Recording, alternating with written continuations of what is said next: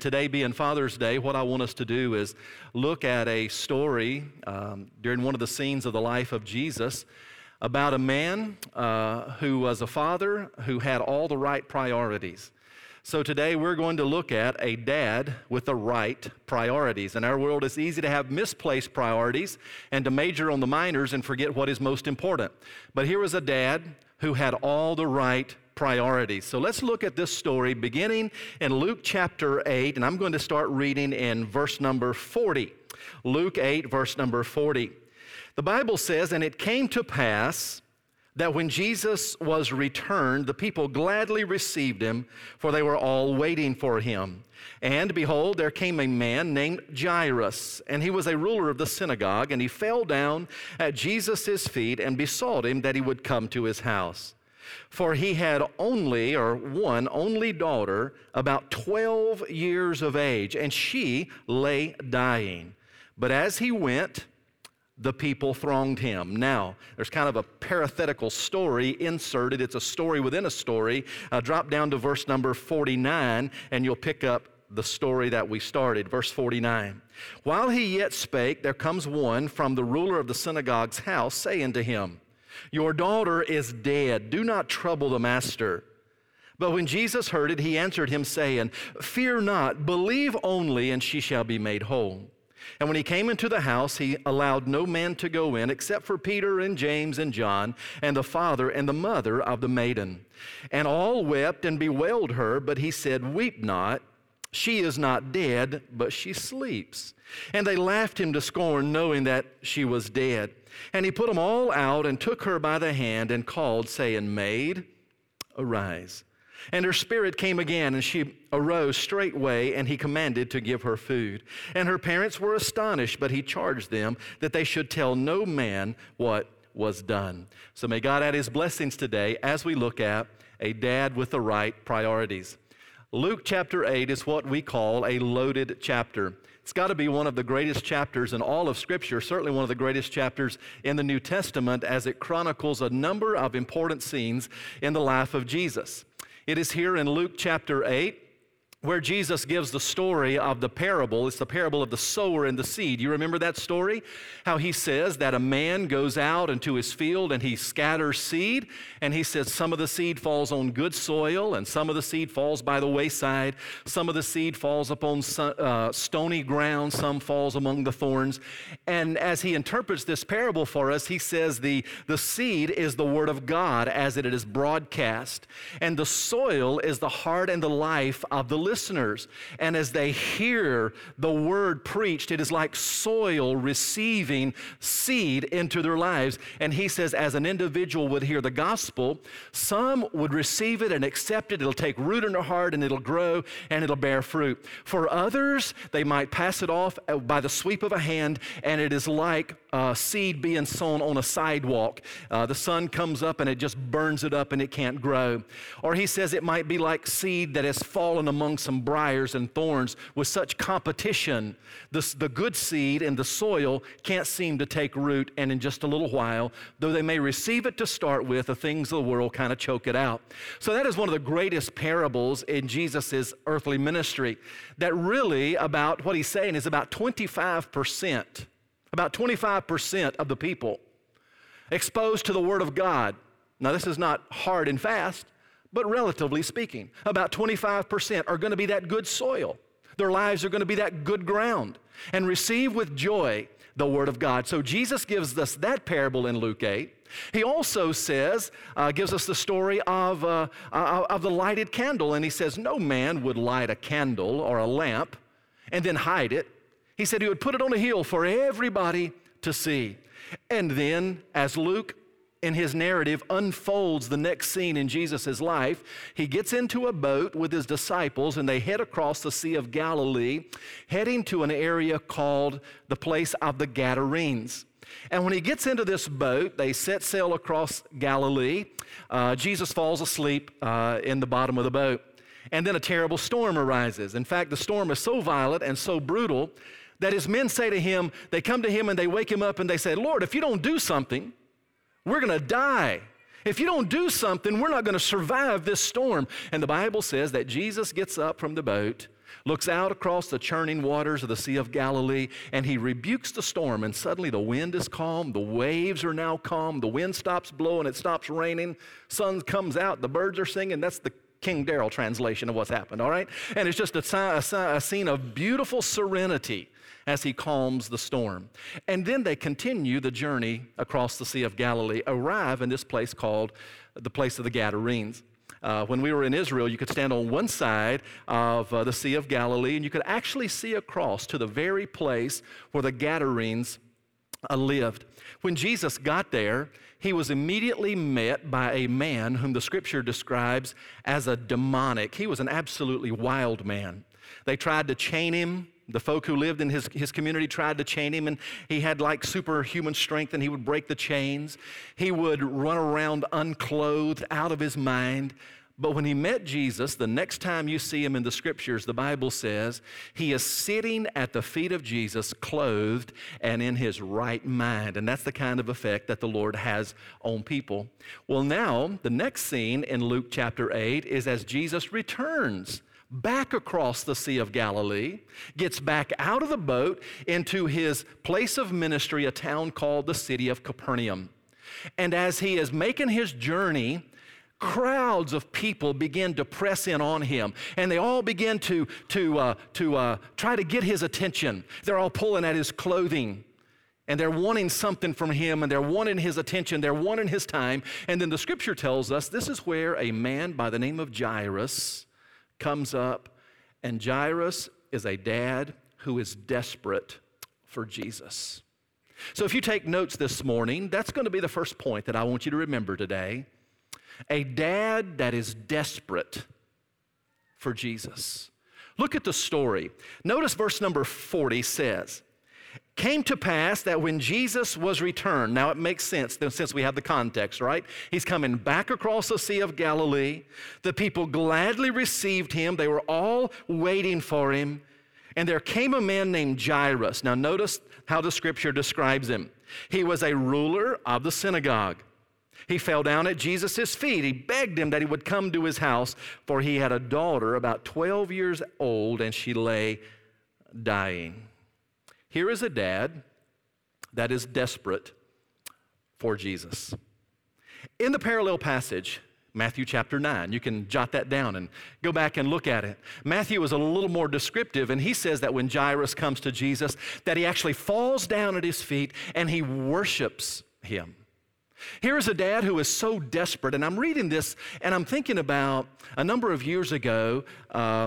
For quite a while, once a month, I would go into the prison, not here in Surrey County, but up in Wilkes County. I would go into the prison and I would share in a prison ministry. And it was on Tuesday evenings, and I would share with some of the inmates there. And I'll never forget when God first opened this door for me to do this, I kind of went into the situation maybe unprepared mentally or not really knowing what to expect. And I guess I went into that situation feeling as though everybody here deserves to be here, and everybody here, they're getting what's coming to them. Although I never really verbalized that in my mind, I guess that's perhaps what I thought. And when I got there and began to get to know these guys and spend some time with them and see their life stories and hear their life stories, I had a change in my heart about those who are incarcerated. I'm not saying that they were innocent, and I'm not saying that they were treated unfairly by having a prison sentence. No, not at all. But what I am saying is I look into their lives and I see so many men who were there who were from terrible family situations, and they just could not overcome that in their lives. Some of them grew up without either a father or a mother in their home. Some of them grew up in situations that were very abusive and very, very violent. Some of them grew up in situations where the home was littered with drugs, and it just became a way of life for them. Now, fortunately, some can break that cycle, and that's what we pray for. But I would leave that many a times, and I would sense in these men's life a sense of desperation, a desperation to wish they wouldn't have made the decisions that they have made, a desperation to get out and to have a second chance in life. And God really worked on my heart and changed my heart and gave me a deeper compassion, because I'm thinking, if it were not for the grace of God, I could be one of those inmates. If it were not God working in my life over the years and through the lives of those who invested in my life, that I could be one of those men in that same kind of situation there. A man who was just desperate.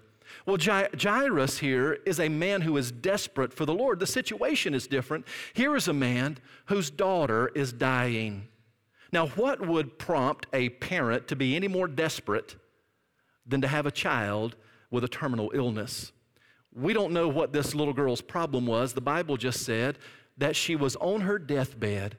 And as just a young little girl, you would think with her whole life ahead of her, this little girl, the scripture tells us that she lays there and she was dying.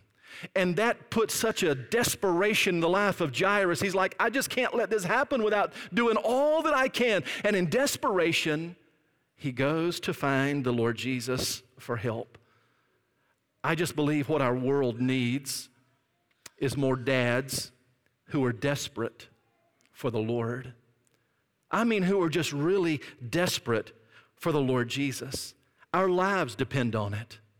Our families depend upon it. Our homes depend upon it. Our churches, listen, our culture depends upon it. Dr. James Dobson, who launched Focus on the Family back in the 1970s, said this. He said, the Western world stands at a great crossroads in its history. It is my opinion that our very survival as a people will depend on the presence or absence of masculine leadership in the home.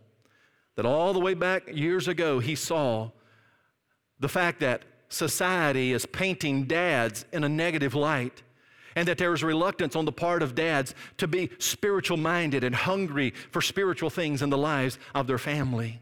You see, it has been said that the cure for crime is not the electric chair, but it is the high chair. And the value of dads who would so love their children and so love their families that they'd be desperate for the Lord, because psychologists tell us that a child's first God concept is usually what they find in their earthly father. So here is Jairus, a desperate dad. What do we know about him? The scripture describes him as a ruler in the synagogue. This is what that meant. The primary place of worship for the Jewish person would be the temple there in Jerusalem. But in those outlying communities, they had regular places of worship, because not everybody could travel to Jerusalem regularly, but they had regular community worship centers called synagogues. And this is where the Jewish families would come together on the Sabbath day, Saturday, and then they would hear the public reading of the Word of God. They would hear a rabbi or a teacher teach the Word of God. Well, Jairus, this was his responsibility. He would take care of the scrolls. He'd make sure they were rolled up, that they would put away. He would be the one who was responsible to see who would read the scrolls that day. He would be the one responsible to see who would speak that day. So here this man, a ruler in the synagogue, was well known in the city of Capernaum. Everybody knew Jairus. Everybody knew him. In fact, some Bible scholars say that he was such a religious, devout individual, such a religious Jewish man. Some would say that he was even a Pharisee. Now, we know that Pharisees are kind of painted in a negative light in the New Testament, but nonetheless, he was a very religious man. That's the point I want to drive home to you. So his daughter, we don't even know her name, by the way. We just know she's 12 years old. His daughter grew up around the synagogue. His daughter grew up watching him do his work around the synagogue. But at this point, he is so desperate that his little girl is sick and that she is dying, that he is going to go and find the Lord Jesus and bring him to his home. You see, it has been said that you will never be in a place in your life where trouble can't find you. You'll never be in a place in your life where hardship can't find you, or disappointment, or even death can't find you. C.S. Lewis, one of my favorite authors, says this. He says, God whispers to us in our pleasures, but he shouts to us in our pain.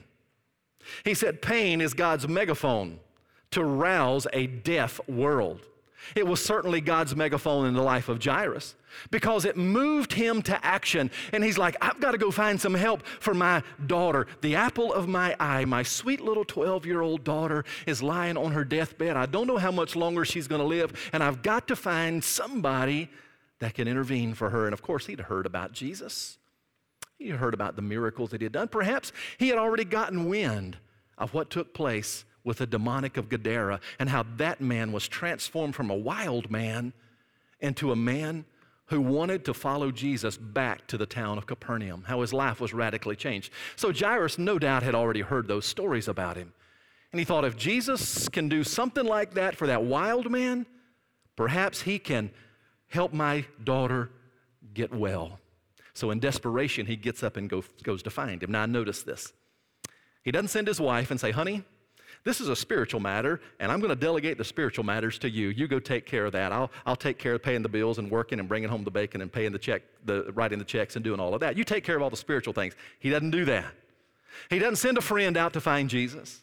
He doesn't send a servant out to find Jesus. But the Bible says he gets up, and in a heart of desperation and an act of desperation, he goes out to find the Lord. Look in verse number 42. And as he gets near him, the Bible says, as he went, talking about Jesus, the people thronged him. In my mind's eye, I can just see all of these folks kind of crowded around the Lord. One translation says, the crowds almost crushed him. And then suddenly, and you don't see this very often in the scriptures, but this is interesting. When you finish with that verse, it's almost like a parenthetical interruption of the flow of this story. What would you expect Dr. Luke to record as he's talking about Jairus going to find Jesus? You would expect him just to continue to stay on this same theme, right? But that's not what he does. Right in the middle of Jairus coming to find the Lord, there is an interruption that starts in verse number 43 and goes all the way down to verse number 49. It's a story within a story. And this story within a story was this woman who had a hemorrhage of blood coming from her body for the last 12 years. And the Bible says that she had spent all of her money to try to get healthy again. She had liquidated all of her assets. She had emptied her bank account. She had cashed in her 401k, everything that she could do to try to raise enough money to help herself get well. But the Bible says she didn't get any better. She only got worse. And she, like Jairus, was so desperate that when Jesus came through Capernaum, the Bible says, though people were gathered in, they almost crushed him, that she was able to work her way through the crowd. She reached up and she touched the hem of his garment. And when she touched the hem of his garment, it's a truly dramatic scene. Jesus stopped and he said, who touched me? The disciples were like, Lord, what do you mean, who touched you? Everybody's touching you. Everybody's pulling at you. But he knew the difference between a fickle crowd and a touch of faith. He said, oh no. He said, somebody's touched me because I can feel the power go out of me. And he turns to look at this woman. He knows her situation. He knows her scene. He knows her desperation, and the Bible says that immediately she is healed. And dealing with this hemorrhage for 12 years after she met Christ now, she's completely healed. That's the parenthetical story. Then you pick back up with the story of Jairus, this dad with the right priorities, back in verse number 49. So let's continue the story. So while he yet spoke, this is Jesus telling the woman who was just healed, everything's fine now. While he was still speaking, there comes one from the ruler of the synagogue's house, from Jairus' house, saying to him, your daughter is dead. Don't trouble the master. So while Jesus is still speaking, someone from Jairus' home comes and they said, Jairus, don't mess with the Lord now. Don't trouble him. Your daughter, it's too late for her. She's dead. Verse 50. But when Jesus heard it, he answered him saying, fear not, believe only, and she shall be made whole. Look at that word, or those words, fear not. The Greek, it's phobeo, and it means to scare away, to seize with alarm. Jesus says, Jairus, don't let anything shake your faith. Don't let anything scare you away. You came out here to me in desperation, and now don't leave defeated. You see, one of the greatest examples, I think, as a dad that we could leave our children is to be a dad of consistency. To be a dad that is not easily frightened off by the troubles of life. You see, for some people, listen, some people go through such difficulty that when they go through trials, they may feel as though they're being picked on by God, or that they've done something that now God's punishing them, or that God doesn't care about them, or He wouldn't put all of this on them. And what they do is they recoil from that, and they kind of play the victim card, and they blame God for the troubles of life. On the other extreme, you have maybe folk who might have it all together in life, so it might seem. They may have good health, they may have good positive relationships, they may have money in the bank, they may be financially secure, and everything couldn't be going any better for them. And because things are going so swimmingly, they're of the frame of mind that, God, if I need you, I'll let you know, but don't interrupt my life while things are going so good for me. Neither of those extremes reflect that of a dad with right priorities. What God wants from dads is men who are trustworthy and reliable, who are not intimidated by troubles or hardship, men with backbone, who want to serve God and make a difference for the Lord. You see, one day, dads, your daughter's going to grow up and she's going to look for a man, and she's going to need to know what kind of man to look for. One day when our sons grow up, he's going to marry a woman, and he's going to need to know how he's supposed to treat his wife. And one of the ways he will understand that is by watching how you've treated your wife over the years and watching how you have interacted with women. So let's model to our children a dad that's desperate for Christ. Not only desperate to know Him, but notice the second thing, a dad who's desperate, or not desperate, but determined to bring Jesus home. Look in verse number 41. If you'll go back to verse 41, the Bible says that Jairus fell at Jesus' feet and he asked him that he would come to his house. If you go down to verse 51, you'll see that Jesus actually does that when he came into his house. And remember, everywhere Jesus goes, there's this crowd of people around him. And here's this one man, Jairus, unlike any other. He has a reputation of being a religious leader in the community, Jewish religious leader. And at this point, the popularity of Jesus was beginning to wane because there were some critics of Jesus saying, oh, he goes to eat with people who are sinners. Some would call him even a glutton and a winebibber. And he said some people would even say that he cast out devils by the power of the devil. And they were really criticizing him. So for here to be a religious man with such a heart of desperation that he would go to Jesus and invite him into his home would put Jairus in a very uncomfortable predicament. It's kind of like, it's one thing to go here and preach, right? It's another thing to bring him to your home. It's one thing to go hear the words of wisdom that he imparts, but it's another thing to say, I would like this man to come to my home and help my daughter. Because really, it was a compromising situation now for Jairus to do this. He was a well-respected individual in the community. He was a leader in the Jewish synagogue. And what was he doing? Putting his reputation on the line to be associated with the Lord. Putting his reputation on the line to ask Jesus to come to his home. But here is a man who was determined. He was determined that if there's anything that'll help my family, it is to bring Jesus to my home. You know, it is so important that our children and our families know that in our home, we not only love, say, sports in our home, or we not only love video games in our home, or we not only love movies in our home, or we not only love fishing in our home, or traveling in our home, or whatever it might be, the top priority for any father, and any mother for that matter, is to make sure the family knows we want Jesus in our home. It's a good place for an amen, by the way, church. That we want Jesus in our home, that he's not just a guest who shows up every now and again, that we don't just hang his picture on the wall, and that's about the depth of it, that we have a Bible in our closet, that we take it out on Sundays and blow the dust off and pull the pages apart that are stuck together, then we put it back up there at the end of church on Sunday and don't touch it all week. No, what we really want is for our families to know that Jesus is not just a guest in our home, but he's the Lord of our home.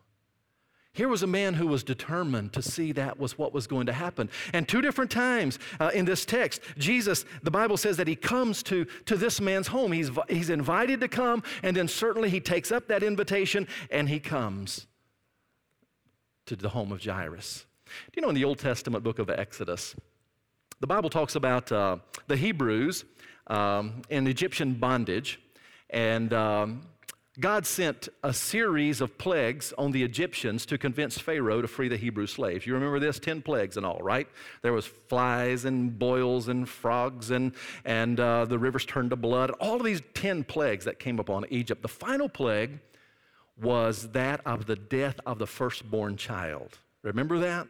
Cecil B. DeMille's The 10 Commandments. You can see that fog, my favorite movie of all time. I always say when I get to heaven, if Cecil B. DeMille or if Moses doesn't look like Charlton Heston, I'm going to be disappointed. But you see Cecil B. DeMille's, how he portrayed that fog going through the villages, the death angel, and all the firstborn of every family would die. And there was only one remedy for that. You remember? The Bible says that the father of the family had to take the blood of a lamb and put it on the doors of his home, the doorpost and the lintel of his home. And when the death angel saw that, the death angel would pass by. It is just a picture of a father taking the position of a priest in his home, of a father who's being so determined that he says, I want the Lord in my home. And every father who did that, the firstborn of his family, were spared. In our culture, listen, there's a death angel like never before passing through our homes.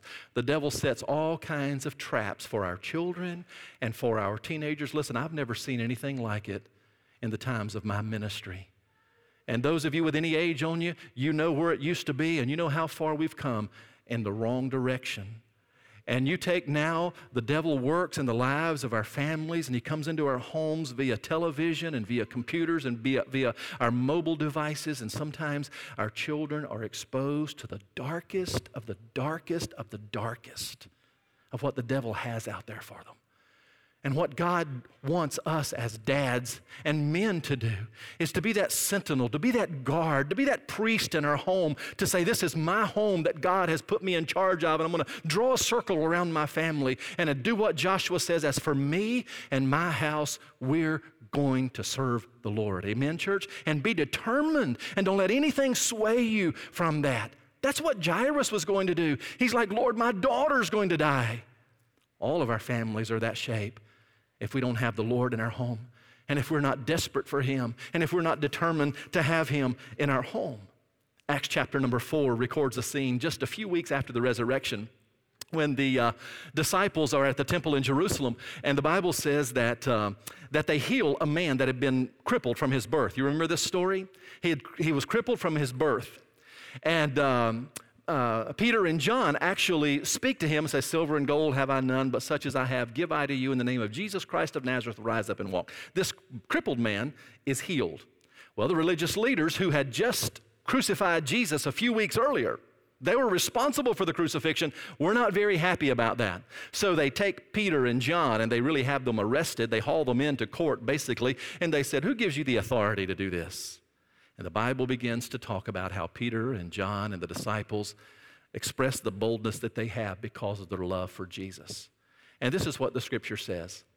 The Scripture calls them unlearned men, ignorant men, meaning simply they didn't have it all together in life.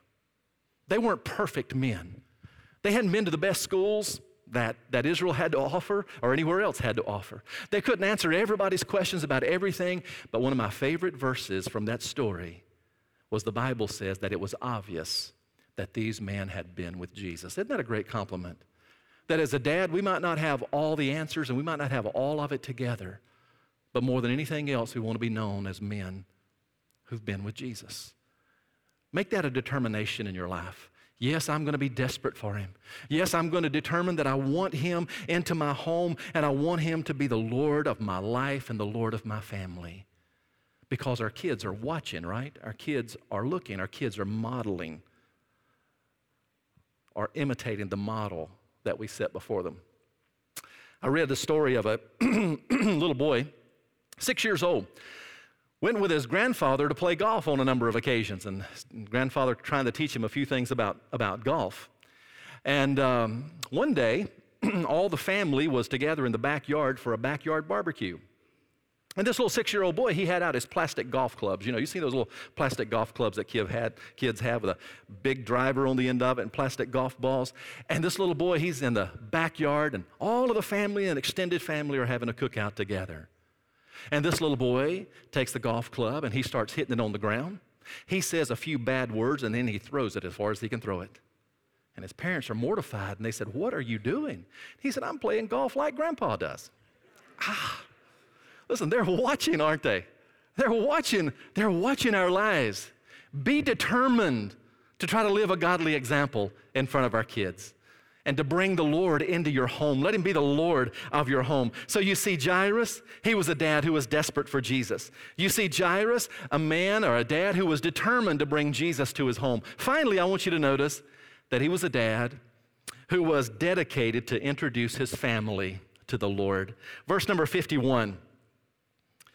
Jesus, in verse 50, says, "Don't be afraid, only believe. Your daughter, she's going to be made whole." And when he came to the house, he allowed no men to go in except Peter, James, and John, and the father and the mother of the maiden. And all wept and we wailed her, but he said, Don't cry. She's not dead. She's only sleeping. Now remember this, please, that when Jesus says that she's sleeping, he does not mean by that this little girl is somehow soul sleeping. No, the Bible says to be absent from the body is to be present with the Lord. And when a believer dies, we immediately go into the presence of our Creator. You remember what Jesus said to the thief on the cross? "Today you'll be with me in paradise." Isn't that right? So immediately we go to the Lord and be with the Lord if you're a Christian when you die. So what is the Lord saying here? He is simply likening death to sleep, meaning that he is saying to Jairus, don't be afraid. Don't be afraid. Don't let anything scare you away because your daughter, it's like she's just sleeping. We don't fear going to sleep at night because we know we're going to wake up in the morning. We go to bed tired. We wake up rested. We go to bed after a hard day's work. We wake up strengthened again, ready to go work again. That's what Jesus pictures death like for the Christian.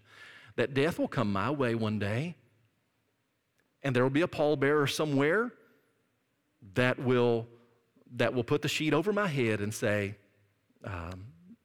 he's gone. But like Billy Graham said, when that happens, I will never be more alive than at that moment because you're with the Lord and your presence is with him. Just the body would remain here. And Jesus is saying to Jairus, remember, he's so desperate. My daughter's going to die, and now he gets the word that she did die. The blood is drained from his face. He's standing there kind of catatonic, not knowing what to do. And Jesus said, don't worry, Jairus. She's just sleeping. She's just sleeping. Now notice what he says. Look in verse 53. If you're listening, say amen. And they laughed, and knowing that she was dead, and he put them all out, and he took her by the hand. And he said, maid, wouldn't you just love to have been a part of this scene? Maid, arise. Verse 55. And her spirit came again. And she arose straightway, and he commanded to give her food. That this is a whole episode that was motivated by the love that a father had for his daughter. 12 years old. No answers in life. She's going to die. And the only thing that he knows to do in his desperation is to invite Jesus to come into his home. And sure enough, the Lord comes into his home and he introduces Jesus to the remains or the corpse of his daughter. And Jesus, with a solution for even the problem of death, takes her by the hand and says, maiden, arise. Life comes back into her. And he can bring that same kind of life back into all of our broken relationships. He can bring that same kind of life back into our times of discouragement. And that's what he does for Jairus. That's what he does for his daughter. Now listen, I don't know how long his daughter lived after that. We assume that perhaps she lived a regular life like any other lady would live as she grew older. Maybe she even had children of her own. Maybe she lived to a ripe old age of whatever the age was in the first century when a person would die on average. We don't know, but here's what I believe is true about this. That for the remaining days of her life, she was able to say to her children and to her grandchildren, if it were not for the love that my father showed and his desperate attempt to get to Jesus and to bring Jesus into our home, I wouldn't be here now. And she was able to say to her grandchildren as she got older, it was the difference that my dad made in my life because he brought Jesus into our home and he introduced Jesus to our family. I'll tell you, that's a lasting legacy, isn't it? You remember the story of the prodigal son who took his inheritance and he left his father at a young age and he wasted all of the resources that his father was planning on giving him upon the father's death. The young boy wanted them while he was young enough to enjoy them, and he took everything and he just wasted it. And when he found himself flat broke in the pig pens of life, he said, I've got to go back home. And when he goes back home, he finds the father who had been waiting for him all of this time. And the scripture says, it's really a dramatic scene, that while the dad saw this young boy a long way off, he runs to him, puts his arms around him, he embraces him, and he says, this is my son who was dead, and he is alive. He was lost, and he's found. And he said, go get the best robe I've got and put on him. Put a ring on his finger, put shoes on his feet. Kill the fatted calf because we're going to have a party. And really, in the context of the prodigal son's story, the context is really this. It's a celebration, not so much that the son came home, but it's a celebration of the grace that the father had extended to this little boy, or this young boy, to welcome him back. So it was as though the father is saying, we're going to celebrate this because my son, I'm welcoming him back into our family. That is the love of a father who never gives up, never throws in the towel on his family, but is determined and is delighted and is dedicated to bring Jesus into their home. Perhaps you heard the story of the dad and his son that had been estranged from each other and they had not spoken in quite some time. The son ran off and perhaps years had even passed and they had never spoken again. And one day, the dad had just a desperate attempt to reach out to his son. So he took out an ad in the newspaper, and the ad read, Dear Paco, perhaps you've heard this, Dear Paco, meet me in front of the newspaper office on noon Saturday. All is forgiven. I love you. Your father. Just put that in the newspaper, not knowing who was going to read it, not knowing if his son would ever find it. But on that Saturday, the father showed up there at the newspaper office, and there were over 800 Pacos there looking for their dads. Be that dad like Jairus, with that desire to bring Jesus to your home, that has your priorities in order, and to say again like Joshua, as for me and my house, I can't help what everybody else does, the decisions that everybody else makes. But as for me and my house, we're going to serve the Lord. Let's pray together. Father in heaven, thank you, Lord, for the life of Jairus, who was a dad with right priorities. Help us to learn from this story that you are the answer to life's issues, to life's struggles, both here and now, but for all eternity. God, again, we thank you for the moms and dads both who are here today. And I know that it's not easy being a parent. But God, would you empower them and bless them and give them great grace as they leave their handprints upon their children. As we have this time of invitation, Lord, maybe there's a parent here today and they just have a burden on their heart. And they want to come and say, Pastor Darrell, I want you to pray with me that God would just help me during these days. Or Lord, maybe they just want to come and silently pray. Maybe others here today, Lord, who want to unite with our church family and say, Pastor Darrell, I believe this is the place God is leading so I can be involved in a church home, in a church family, and I can serve God through a local congregation. I pray they would come. Or, Lord, maybe there's one today that's never been saved, and they want to come today and ask Jesus to be the Lord of their life. I'd love to be able to pray with them and share with them. So take this invitation and use it, God, in a way that will honor and bless your heart. In Jesus' name, amen.